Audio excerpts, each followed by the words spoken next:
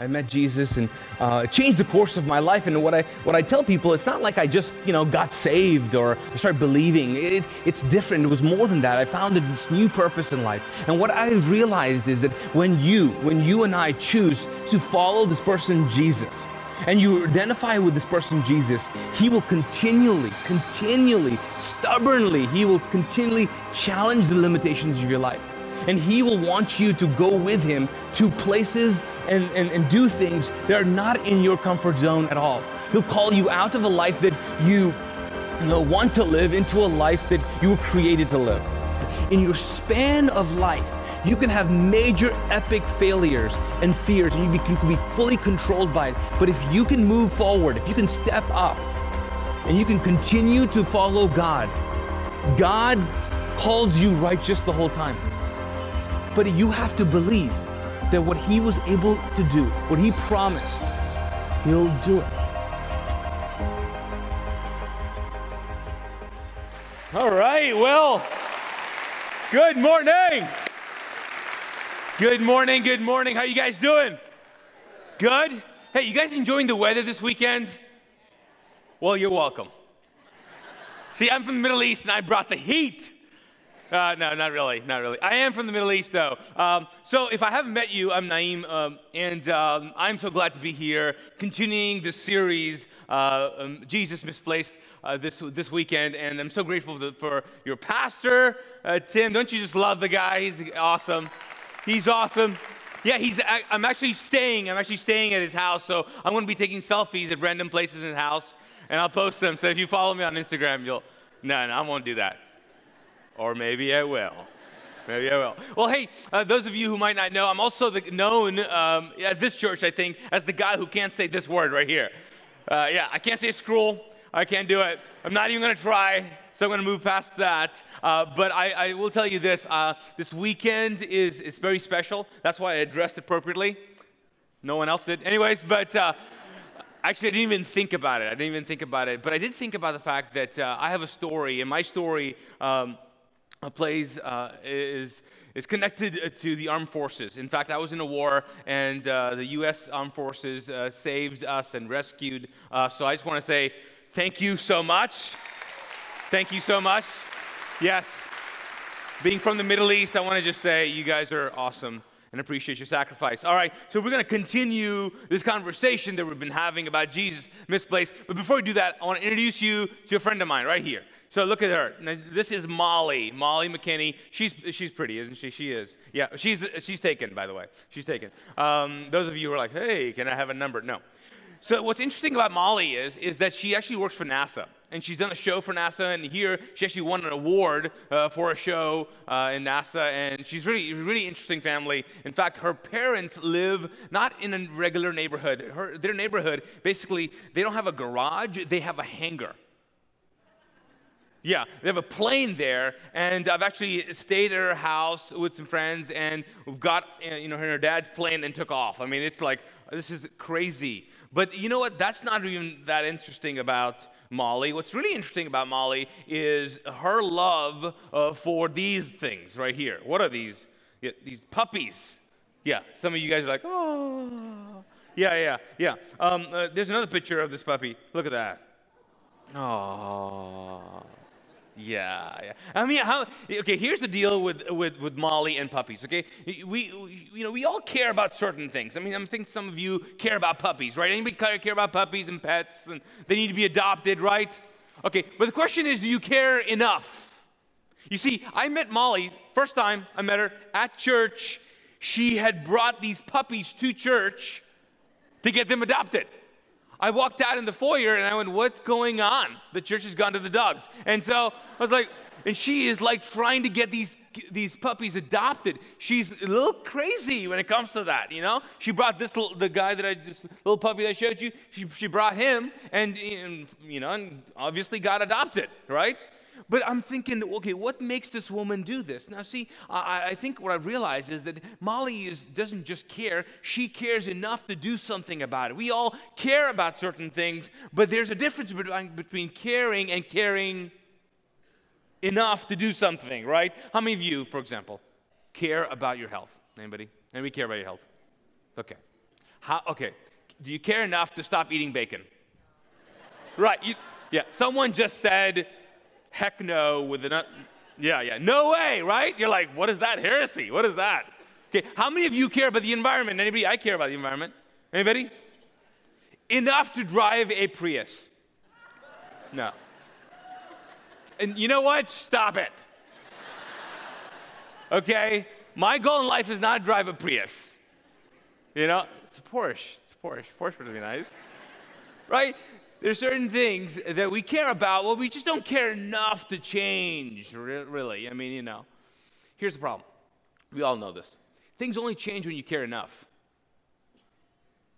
Not when you care. When you care enough to change something, then things change. Things change only when you care enough. The reason why I'm talking about this is because I believe that God wants us to care enough to help, to serve. Last week, Pastor Tim started the conversation, and he basically talked about this idea that Jesus, when you look at his life, it seems like he's misplaced certain places. He finds himself in conversations that are odd. And the reason is that Jesus is on mission. He's calling us to be on mission as well. And so if last week was all about connecting in relationship, this weekend is really about caring enough to help, to serve. Do you and I have the ability to do that? Are we going to move to that point? Now, the whole idea about this series is really found in this passage of scriptures in the Corinthians, and it starts off and says this. It says, and all this is a gift from God, who brought us back to himself through Christ. And God has given us this task of reconciling people to him, for God was in Christ reconciling the world to himself. See, the writer of 2 Corinthians basically saying, hey, we've been given this gift of a relationship with God, and here's the crazy thing. The crazy thing is that God is now giving us this opportunity to partner with him to reconcile the world. He keeps on going, and he says, no longer counting people's sins against them, and he gave us this wonderful message of what? Reconciliation. So we are what? What's that word? Ambassadors for Christ, as though God himself was pleading through us. So God has given us this task. He said, hey, I want you to have a relationship with me, but now I want you to be on mission with me. I want you to reconcile people to me. I want you to do that. And basically what he's saying is, I want you to care enough to change your life, a little bit of your schedule, care enough to help, to serve, to invite, to share. I want you to care enough because you're my game plan to save the world. To which some of us would say, bad plan. Right? You're like, I don't know about that, man. I don't know. But that is God's idea. And you know why? Do you know why? What? Thank you. Okay, good. Okay, so the reason is because God knows something about us, all of us. Regardless of how young you are, how old you are, regardless of age and stage of life, he knows something about us. He knows that we're wired up to be really significant. We're wired up to live a life that when we partner with someone or we are involved in an opportunity that really makes a difference in this world, that it's bigger than us, then we feel fulfilled. See, God knows the secret to life and the secret to success as well, because we want to be successful, but here's really the key. Here's the key. The secret of being successful in life, here's the key, is what? Being significant in someone what? Else's life. God knows this. Okay, now you might think, well, no. Success is basically driving a Porsche. No, but really, if you think about it, success, the secret, is really being significant in someone's life. You know this. Okay, how many of you ever helped someone with groceries? Anybody? Just jumped in there to just help someone out, right? You feel good, but they feel great, but you feel great too, right? Okay, how many of you have done this, okay? Be honest. I know it's early, but be honest. You've been in traffic. It's bumper to bumper. It's crazy. Someone's trying to get in, right? And you're like looking at them, but you don't want to look at them. Right? You don't want to look at them. Okay? Because you're usually really generous, but not today. Right? It's a bad day. You didn't get your coffee, whatever. And so here's the trick, right? Don't look at them. right? So you're there, and they're inching forward, and you're like, don't look, I'm not looking. I'm good. I love Jesus, but that's good. They love Jesus. I'm good. I gotta go. I'm late. And then you look, and you're like, oh God, I looked. And what are their face is like, you right? And you're like, then you look, and then you go, oh, okay. And then you go ahead. And when you do that, what do you feel? I'm amazing. I'm the most generous person in the world, right? You're like, go ahead. I am the traffic god, and I will spare you. You feel that. But okay, on a side note, though, have you realized though that if they don't move the second you tell them to move, you change? Have you done that? Like I do this, I'll like go. Go for the love, go, right? I turn from like angel to demon like that. But I still feel good that I let someone in traffic. I'm a good guy. You see, if you take that on a serious level though, when you impact someone's life personally, you see, to influence them, you can do it from afar. But to really change someone's life, you got to do it one-on-one. And when you impact someone's life, a student, a kid, a coworker, when you impact them, something happens to you inside of you. That's why God wants you to partner with him, because he knows that the secret to success is what? Being significant in someone else's life. That's what he knows. And that's why he wants you and I to be on mission with him. Care enough to serve. Care enough to help out. Whatever it takes. I want to take you to a passage of scripture that illustrates this so well. It's found in a story. Basically, Jesus is again misplaced. He's at a wedding. He's attending a wedding. And you probably know the story. Some of you might, or most of you. And he's at this wedding. But an interesting thing happens in this wedding. He finds himself in a conversation with his mom. And I'm going to get to it. Before I get to it, let me set this up. This is really interesting because he's at a wedding, right? And we don't know exactly whose wedding it is. We know that they're part of maybe the extended family, because his mom was at the wedding as well, and so basically the wedding's going great, but then the wine runs out. Okay, so the wine runs out, no big deal, I guess, because it's a big party, and they have large weddings. It happens, in the Middle Eastern culture. We have weddings not on one day. It takes it's a week-long thing. So the wine runs out, and so Jesus' mom is concerned about it, and I don't know why, but she's concerned about it. And so then she starts a conversation with Jesus, and she asks Jesus, because she knows who Jesus is, and she goes, the wine has run out. I want you to do something about it. Now, exactly, why did she talk to him about this, right? Because, who thinks about doing that? Unless you know that Jesus growing up did something like this before. But anyways, that's just my thought, okay? But come on, think about it. Have you ever been to a party and the alcohol runs out and people go, let's pray? No one does that. They're like, gather around, come on, let's grab hands. No one. But Jesus' mom is like, oh, I got this. Hold on 1 second. And so she goes to Jesus and tells him, I need you to fix something. I want you to do something. And so here's where you pick it up. I'm not making this up, people. Look at this. Dear woman. This is his response. What's that phrase? I didn't hear you. What is that? That's not our problem. This is the Son of God. Which is a right response, I guess. That's not my problem. What am I? Really? Jesus replied, my time has not yet come. Basically what Jesus is saying is, Mom, have you ever had that conversation with Mom? Listen, I don't want to do this. Let me tell you why I don't want to do this. If I do something like this, if I know what you want me to do, okay? If I do this, people will know. This will be the first miracle. And I don't want to come out like that. I don't want to debut as, hey, I got beer. No, that's not my deal. I don't want to do that, Mom. Have you ever done something for Mom that you didn't want to do? You're like, I'm not going to raise my hand. I'm fearful. Here's one. But this is so funny. But his mom told the servants, now hold on, she didn't even respond to Jesus. Classic mom. But his mom told the servants, do whatever he tells you. I'm out. Figure it out. So he goes on. Standing nearby were 6 stone water jars used for Jewish ceremonial washing. Each could hold 20 to 30 gallons. Wow. Jesus told his servants, fill the jars with water.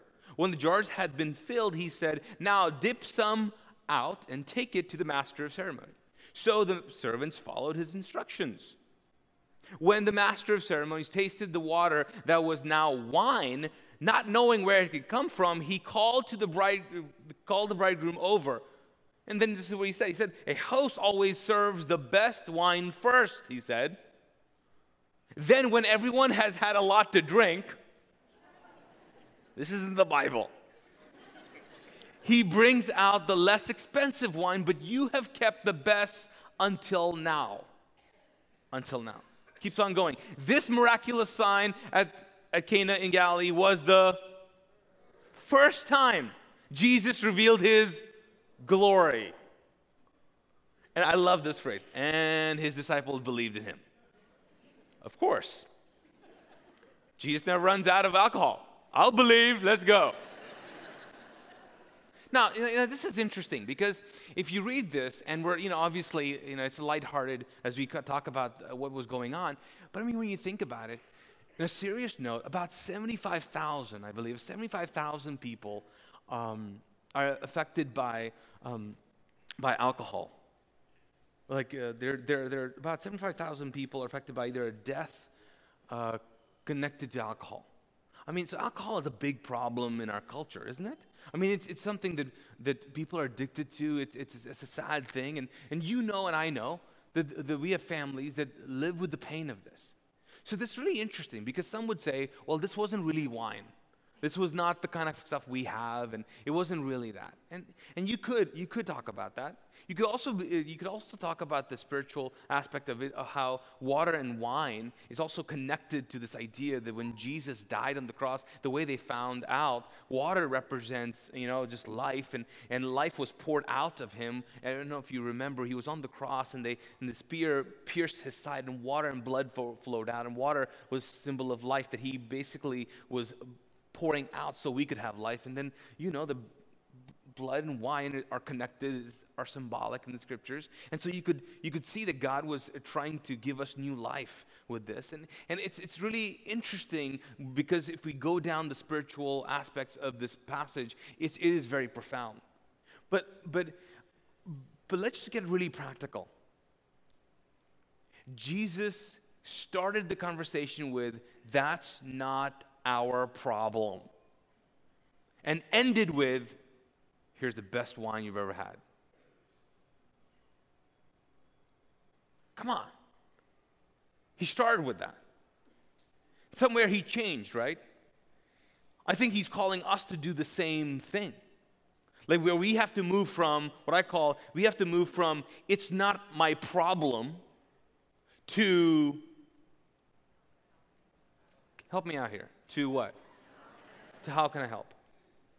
I think in life, in the people that we encounter, in every arena of our life, I think we have to move from, it's not my problem, it's not my deal, it's not my project, it's not my, we don't know them, I don't know her, I'm not connected to this person, it's not my problem, someone else will take care of it, it's not my problem, it's not our problem, we don't need to get involved in this, it's not my problem, I think we have to move from it's not our problem to how can I help? How can I help? How can I help? See, when you care, that's a good thing. You care and you pray for the person. But if you care enough, you do something. You change. You change your perspective. You change your routine. You go out of the way. You do something that's really uncomfortable. You do something that maybe like Jesus, he was like at first thought, I don't want to do this. I don't want to do this. But then I will do it. It's not my problem, but I will jump in. I will help. I think it very practically as followers of Jesus, if you are one, I think God's calling you to care enough to go, it's not my problem, but I will help. And when I help, I'll do the best I can do. But the issue really is that are we willing to embrace other people's issues? And are we willing to maybe, get our hands dirty? Because we all have an image, right? And sometimes when we are called to do something, it kind of messes up our image. For example, I was invited to a party a couple months ago, so it was a big party in this guy's house, and there was not enough parking spaces. So people parked near, far away, like near the pool area, and people were walking to their house. And so I was a little late as well. And so I parked my car, and I was walking to the house, and I noticed a bunch of ladies there, and they had this maybe a sheet of paper, and they were kind of looking around, and I thought they were going to the same party. And so I walked up to them, and I said, "Are you going to so-and-so's house?" And they're like, "Oh, yeah." And they're like, "I think we're lost." And I was like, "Yeah, you are, but no worries, it's over there." And so we were about to walk over there, and they turned around, and they were picking up some stuff, and I thought they were supplies for the party, And so when I looked, it wasn't any supplies for the party. It was all alcohol. It was like a whole ton of it. And I was like, "Oh, okay." And at first I was like, "Oh, okay." And so, I was going to walk them to the party, and then I thought, I don't know if I want to walk with them. I don't know if I want to walk with them because it's a bunch of ladies and with alcohol, and I'm the only guy, and I don't know. It's not a good image to walk into a party like that, right? I'm like, right? So I was like, but I got to walk with them, I guess. I'll do it. I don't know. I had this moral dilemma. I was like, I don't know. Should I do that? I don't know. And so then I said, okay, let's go. And so they picked up the thing, and we were starting to walk, and I noticed they were like really struggling with that thing. So I was like, I'm not going to help. Do you guys feel me now? No. Do you guys? Anybody here? No? Okay, fine. Whatever. So, See, I don't know if you know this. I'm a pastor, and I don't do that stuff. So we're walking, and they're struggling, and I was like, I'm not gonna look. I'm not gonna ask. I'm not gonna say that I can help, but I'm not. And then I looked, and I was like, okay, I'll do it. So I turned around and said, hey, do you want me to help you out? I can carry it. And she's like, oh no, that's fine. I was like, oh, thank you, Jesus. Okay, so I kept walking. I'm just opening up my heart here. Anyway, so I kept walking because I didn't want to show up to the party with like, hey. And so we're like, still not there yet. And they're really struggling. They put it down again. And I go, I can help. And she's like, okay, you can do it. I was like, all right. And so I grabbed this thing. Now I've got like cartons of, it's just alcohol. It's all alcohol. And so I'm walking, and then we finally get to the house, and this is the scene, okay? This is the scene. I am walking with alcohol, okay, all the way up here. There are women around me, and I walk up to this party. And there are people from my church like, hey, pastor name is here. And then they start taking off phones. They're like, hey! I'm like, do not do that. Nah, just being honest, that is not the way I want to enter the party. I'm like, hey, hon, no, I don't know them. It affected my image. Do you know what I'm saying? Hey, don't be judging me. Do you have an image? Yeah, you do. And see, sometimes God calls us to help someone, and helping them is going to mess up our image. A little bit. You're going to be associated with so-and-so.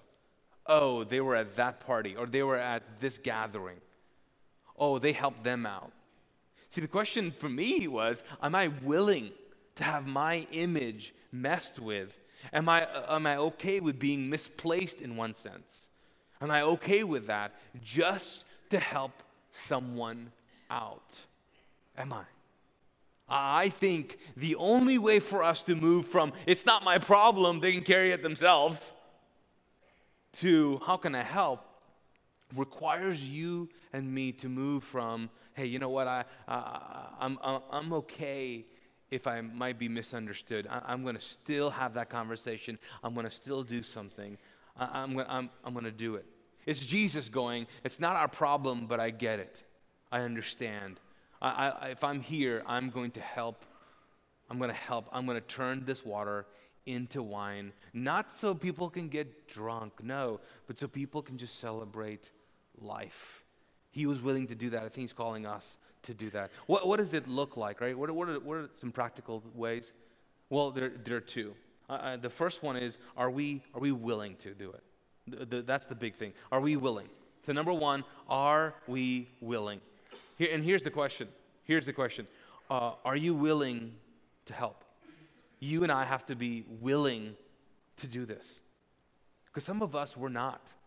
We're too busy. We're just too busy.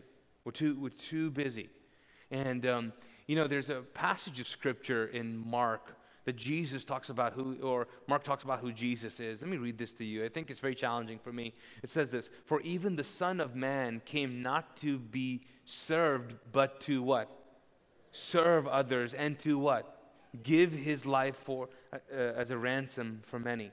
Even Jesus illustrated so well to us what servant leadership is all about, where we are just willing to help, willing to do something that's not even spiritual, but that just helps someone out, that does not make people feel embarrassed that they run out of stuff at a party.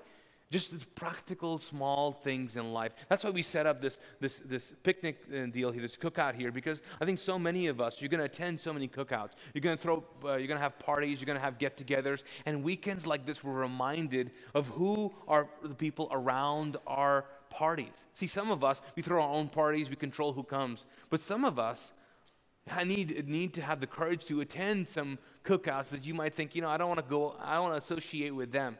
Well, maybe you just might need to do that. The question and the problem really is that you're not willing to do it. You're not willing to do it. Could God be challenging you in that? The second is be available. Be available. You see, normally to serve, you have to be willing and able, but in God's economy, you have to be willing and available. Because the key to ministry is, you know what? The key to ministry is availability. I mean, that's pretty much it. It is the key to it. Because if you can't really do any ministry, you can't minister, help, you can't step into a God moment if you're not even available for it. You're just like, you're so booked, you're busy, you got your whole life planned out. I mean, you've got kids, we all have stuff going on. We all do. But I think that if you and I are going to care enough to do something, if we're going to join in what God is doing, if we're going to be on mission, then you and I have to ask ourselves, am I, as my family, willing to step into uncomfortable situations? And am I really available? Or is my schedule so slammed that I don't have time to attend a party, attend a cookout, help someone out, help a project, at work, help someone out at a project? Am I just too busy? Because if you're busy, guess what? You can't do it. You can't step into those moments. If you're not available, there's no way that you can have these great conversations with people, because guess what? You're just so busy. You know this and I know this. When we're busy, when we're late to something, I mean, you're just focused on getting there. You don't care about who's around, and granted, I mean, you're just busy. You got to get somewhere. I believe you and I need to challenge ourselves. Hey, am I really available to God to use me? I know I say it, but my schedule doesn't reflect it. Because I'll tell you what, when God sets up these moments, and I call them Kairos moments. Kairos is the word for time, but not for linear time. It's actually for a divine moment, a divine time. And God sets up these Kairos moments for us. And if we're not willing to step into them, because sometimes they're just weird and uncomfortable, and if we're not available to step into those, we're never going to reap the benefits of it. We're never going to see God working through us and touching people's lives. I had this crazy experience one day. So I met a guy, or I knew a guy who started working at this new nightclub that opened up in our city, okay, in Charlotte, and it was like the hottest thing. It was on the radio, and everybody was talking about it. And somehow I knew this guy, and he said, "Hey man, I want you to come and look at where I work." Okay, I'm like, I'm probably not gonna go clubbing, even though I got some moves. No, not really. I don't. This is my moves right here. This is it. And so I said, okay, what do you want me to do? And he's like, well, why don't you come on an afternoon, like a Wednesday afternoon? I just want to show you where I work. And I was like, all right, great, let's do it. And so it was kind of weird, but I was like, oh, I'll do it. I've never been to a nightclub in the afternoon. Have you? Anyways. So I walk in, and he shows me around. He's so excited about where he works and all that. And I'm like trying to be happy for him and also thinking he probably shouldn't be working there. But anyways, I was like, I'm going to be happy for him. And so he's showing me around, and in walks the owner of the place. And so I get introduced to him, and we end up in a conversation, and we end up in a spiritual conversation where I begin to tell him my story. And if you don't know my story, I mean, I've been here 2 years at Parkview, been talking about it, so you should by now know. But anyways, no, not really.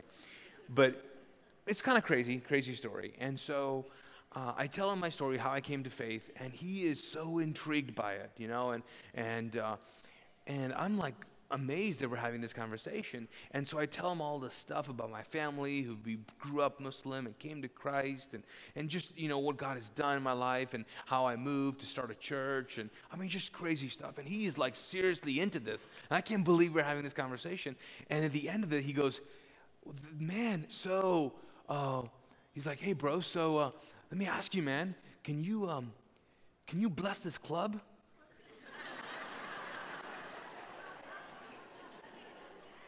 And I go, I'm sorry, what?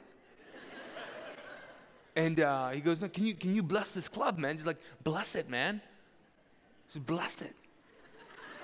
And I'm thinking, I don't think that's possible. Like, I don't know if, like, I can't do that, can I? I don't think there's a passage in Scripture. I mean, I don't know what has it ever been done before? Like, what? How do you bless a club? Like, I don't. And so I'm like, and as I was thinking it, my mouth said, "Sure, man."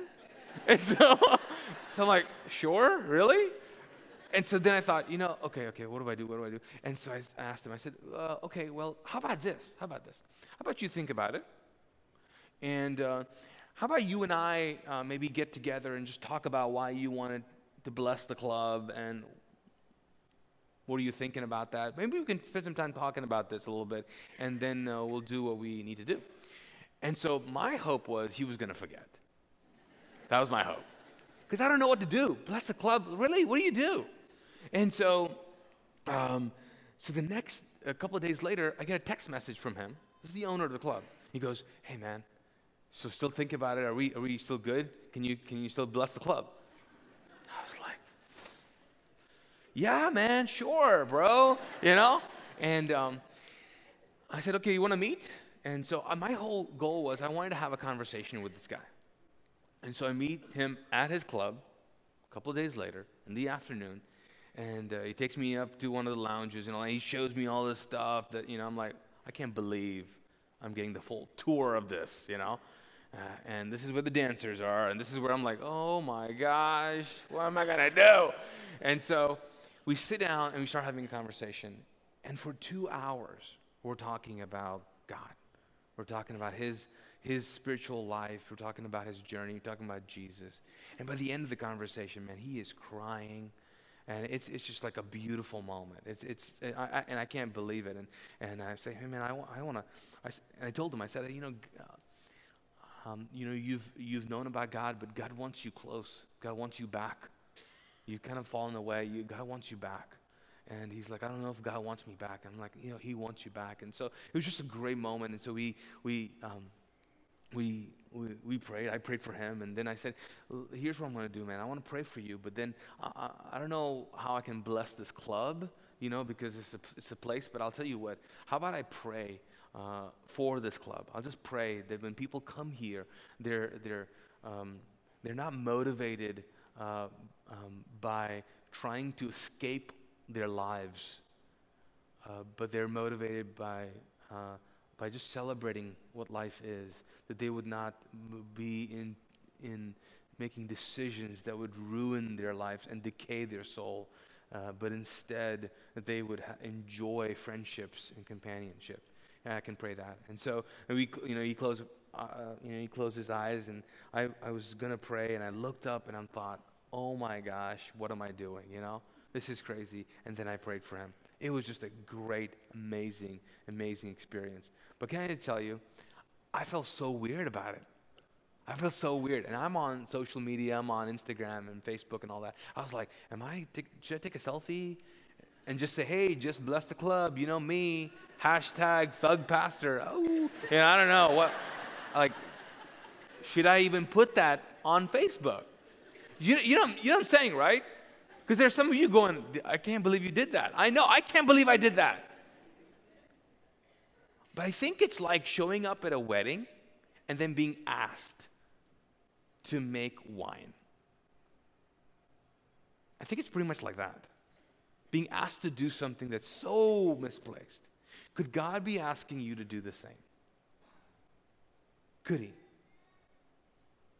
Maybe inviting these people over that you're like, I don't know about them. You invite them over. Maybe it's going out of the way and having lunch with this coworker. You're like, I don't know. Their life is so messy. Have you met people that their lives are so messy? You're like, I don't want to get that mess on me. But maybe God's calling you to do that. Maybe God's saying, I just want you to do something really, really super practical. You can help them with this project. You can help them with this choice. You can help them figure this situation out. You can help them with their finances. Just go do it. Just go do it. I think God's saying to us, hey, do you care or do you care enough? Because if you care enough, you will be willing and you will make yourself available. I think that's our challenge, especially if you're a follower of Jesus. If you are, that's the challenge this morning for us. Now, if you're not, and if you've been consumed with what life is all about, because I think sometimes when we have a conversation about, serving others and caring for others, sometimes we think, well, what about us? What about us? What about our own issues? What about our own situations and problems and concerns? What about us? If I'm busy trying to, quote unquote, help the world and serve the world, what about me? What are my issues and my, finances, my relational, complications? What about me? Let me read you a passage of scripture it's a promise. It's a promise. It's a way to live life as well. 1 Peter says this. It says, live carefree before God. Live carefree before God. Now help me, all of us, let's read this out loud. Help me out. He is most careful with you. Peter is saying, hey, you can live carefree because there's a God out there who is in love with you, who's so careful with you. And you might think he's been careless because you're facing some issues. He is careful. You see, everything you're facing right now, it's good for you. You're like, Naeem, stop. Don't even say. Now, if it wasn't good for you at some point, if it was not beneficial in some way, it would not go through him. God has always been motivated by love. He came to serve us, give his life as a ransom. See, Jesus cared enough for us that he died a horrific death. He didn't just care, he cared enough. And he came to serve us. And so I will tell you, you can live focused on serving others because there's a God who's focused on you. And I just pray that you have the courage to do that this morning, to commit to do that. Can I pray for you? Let's pray together. Lord God, thank you so much for this conversation, this idea that God, that you're calling us to into conversations, into spaces, into opportunities that seem like they're misplaced. It seems like we're not supposed to be in that conversation, but you're calling us to situations where we're asked to help. And it's not really our problem, it's not our deal, but you're calling us. God, some of us are challenged this morning. We know of people in our lives that we're supposed to be available for, but we're not right now. There are people, God, in our lives that need help, but we're not willing. But we need to be. So God, would you empower us by your Holy Spirit? Would you comfort the ones here? Allow them to know, God, that we can be focused on serving the world because you are focused on us. God, we love you. We thank you so much. In Jesus' name we pray. Amen.